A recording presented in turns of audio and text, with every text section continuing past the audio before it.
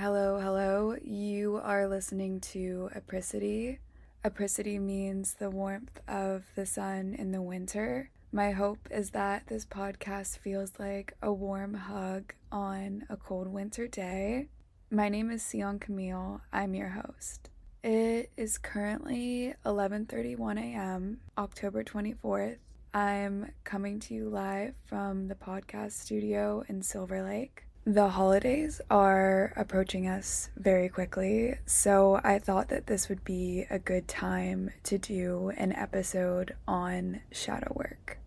It's such an emotionally charged season. The temptation to cope using unhealthy mechanisms and escapism during the holiday season is always strong, and shadow work prepares us for those stressful situations. It helps us have clarity about our values and our priorities. Most of all, it helps us have resilience when we're in those situations that are turbulent.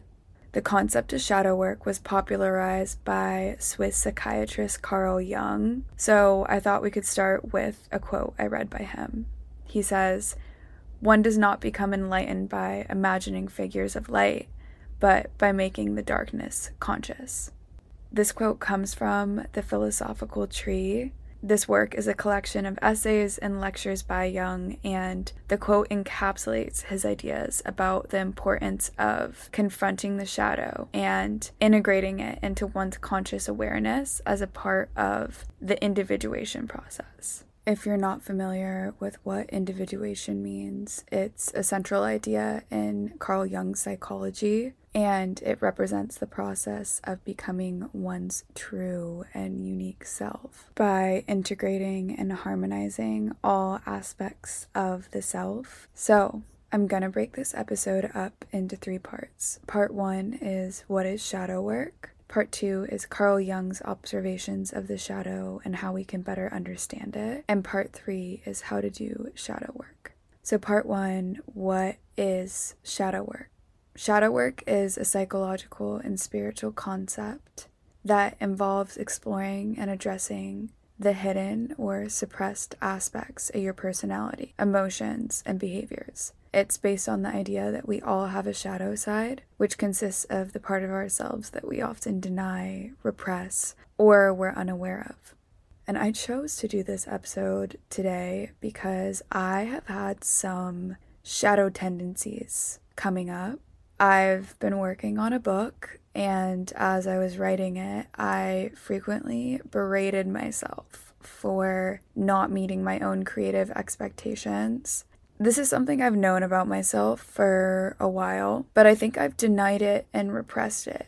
I have felt it coming through when I do the podcast, when I shoot things for companies, when really I do anything. I have very strong perfectionist tendencies, and I think often we think perfectionist means you are the absolute best at doing that thing. I'm not saying that the stuff that I create ever comes out perfect. I'm just saying my perception of my work and the things I do is so unrealistic that it was really hindering my work. It was slowing me down, and I'll do a whole episode on perfectionism for you guys because this is just such a big theme in my life and has been an aspect of my shadow I've really had to confront and make conscious. Carl Jung says, until you make unconscious conscious, it will direct your life and you will call it fate. And I decided to dive back into shadow work, to work through this. And I've been diving back in. And I've just been loving Carl Jung's teachings so much. Part 2, some of Carl Jung's observations of the shadow. Number 1. We have both a personal and collective shadow. Jung distinguished between the personal shadow, which consists of an individual's unique repressed or hidden aspects, and the collective shadow, which is shared, culturally influenced aspects of the shadow. This can come out in prejudices, biases, collective behaviors. Something I had to look at for myself when meeting this perfectionism was, where does this come from? Was this something that was individual, or was it something that I was taught? And I realized I grew up in an extremely competitive environment where I often felt like I wasn't able to meet the expectations. I felt like the only thing I had to offer was my creativity. And so I put such a big pressure on my creativity. And I know a lot of people are going to be able to relate to this, because often the thing holding us back from putting out projects and putting out our work is perfectionism. It is such a common thing. Number 2 is shadow complexes. Jung described the shadow as having its own complexes, which are clusters of emotionally charged ideas or feelings associated with it. These complexes can influence an individual's behavior and attitudes, often unconsciously.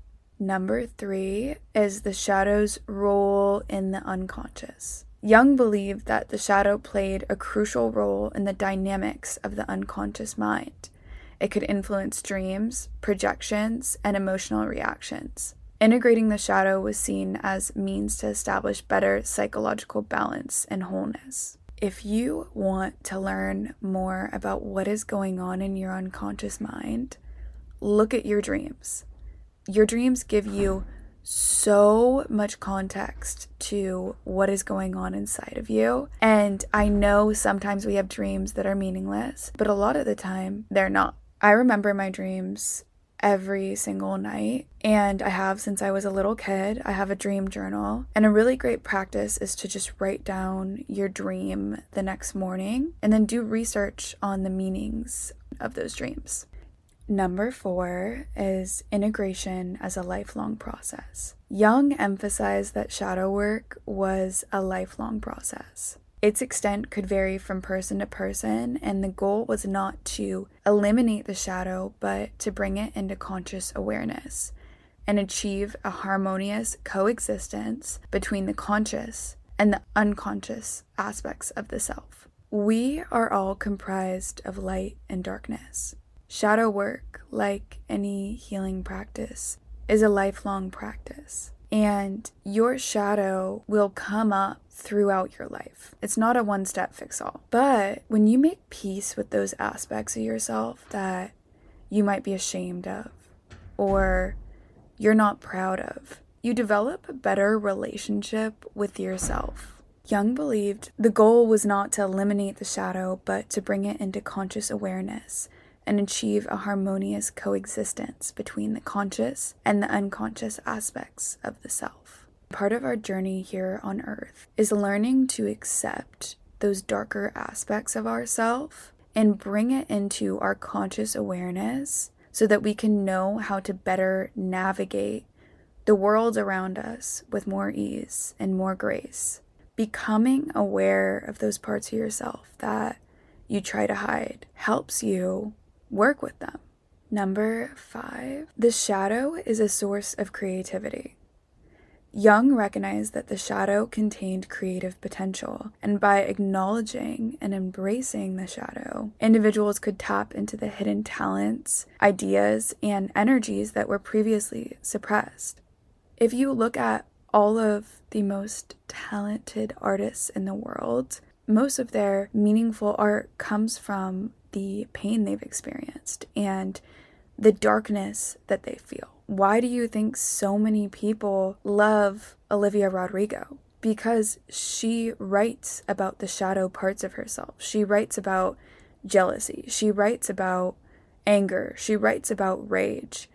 And by channeling your emotions into art, not only are you dealing with them in a healthy way, but you're acknowledging them and accepting them. And that leads to a lot more peace within the self when you realize I'm just another human that has aspects of myself that I struggle with, rather than being like, what the fuck is wrong with me? Why am I like this? Number 7 is balancing opposites. Jung's work often revolved around the idea of balancing opposites. The integration of the shadow was part of this process, where the conscious and unconscious elements were reconciled, leading to a more balanced and harmonious personality. I talk a lot about opposing energies on this podcast. the yin, the yang, the feminine, the masculine. You can call them all whatever you want, but we are all composed of energy. And often the way to live a more balanced life is by integrating opposite action. I personally have to do this every single day. I tend to lean towards being a more relaxed, flowy person, and that's great, but sometimes I have to get shit done. And so I lean into opposite action. When I have the urge to take a nap, which sometimes I do, but when I have the urge to take a nap and I know that's actually going to cause me more stress than just getting something done, I will just get something done. Or when I am feeling like I should isolate myself from other people, I will text a friend. Often the ego has us act out in ways that are not actually in alignment with what we truly want. So opposite action is such a powerful practice for that. Number 8, Jung noticed that the shadow could manifest symbolically in various ways in dreams and fantasies. Common symbols included dark or shadowy figures, wild animals, and sometimes mythological or religious figures with a dark or chaotic aspect. Something I've been thinking about lately is the obsession we have with Lilith. And I don't know if Lilith is my Roman Empire and that's why I think about her all the time, but I think in general Lilith is a Roman Empire for women. If you guys don't know what Roman Empire means, it's a TikTok trend where basically a bunch of people figured out that their boyfriends think about the Roman Empire every single day, and they were like, why do you think about the Roman Empire? We all have a Roman Empire, and often this can come out in dreams and fantasies and symbols we think of a lot. Mine has been Lilith. For a lot of people, she represents the dark feminine, which encompasses qualities like strength and sensuality and connection to the earth. And I realized that the reason I was so fixated on Lilith is because those are things that are of great value to me in my life, and I often feel disconnected from. Number 9, Jung believed shadow work was a fundamental aspect of psychological development and maturing. It allows us to grow beyond our conditioning and our limited personas to discover our true potential. So now that we've talked so much about shadow work and the shadow, that brings me to part 3, how to do shadow work. The first step in shadow work is to develop self-awareness. This involves acknowledging that everyone has a shadow, and it contains both negative and positive qualities. Understanding your own shadow requires introspection and an honest assessment of your thoughts, feelings, and behaviors. As I mentioned before, our dreams are a gateway to uncovering the hidden aspects of our personality. They are a gateway to meeting our shadow. If you don't remember your dreams, that is okay. There are a lot of other methods we can do. Another one Jung suggested was a method called active imagination, in which you imagine you engage in a conscious dialogue with the elements of your unconscious. This involves letting your imagination run freely while maintaining awareness and recording your thoughts and feelings. By engaging with the symbols and figures that emerge in your imagination, you can uncover and integrate aspects of your shadow. So a really great practice for this is just closing your eyes and imagining that you are engaging in that conversation. Another method that Jung suggests was projection awareness. Jung argues that we often project our own unconscious qualities onto others. By becoming aware of your emotional reactions or judgments towards others, you can use these triggers to identify aspects of your shadow. When you notice these projections, it's an opportunity to ask yourself why you're reacting this way and what it says about your hidden qualities. You probably have heard the world is a mirror. Look at what triggers you around you. And of course, journaling is always a great way to do shadow work. I actually came out with a shadow work journal a few years ago when I first started doing it, and it's just comprised of prompts I used to do shadow work. It's on my website, sioncamille.com. It's $5. If not, there's a ton of free ones on the internet that you guys can find. Writing about your thoughts, feelings, and experiences, especially when you notice inner conflict or emotional reactions, allows you to reflect on what these experiences reveal about your hidden aspects and your personal history. Of course, therapy is a great place to do shadow work. They can help you explore and integrate your unconscious material in a safe and structured way. I will close out with one final Carl Jung quote. He says, "Knowing your own darkness is the best method for dealing with the darkness of other people." That is all for today. I hope you guys enjoyed this episode. I had so much fun doing the research and just learning more about Carl Jung's work. He is truly such an interesting person, and I highly recommend just looking more into his work if you like today's episode. As always, I love hearing back from you guys, so let me know what you thought of today's episode. Send me a DM on Instagram. My Instagram is @sioncamille. I mentioned a few episodes ago, I have a book of poems and practices coming out before the new year. It is called Talking with My Angels in the Bathtub. I'm so excited to share it with you guys. And that is all for today. I hope you have a beautiful day, evening, week, month. Love, your friend, Sion.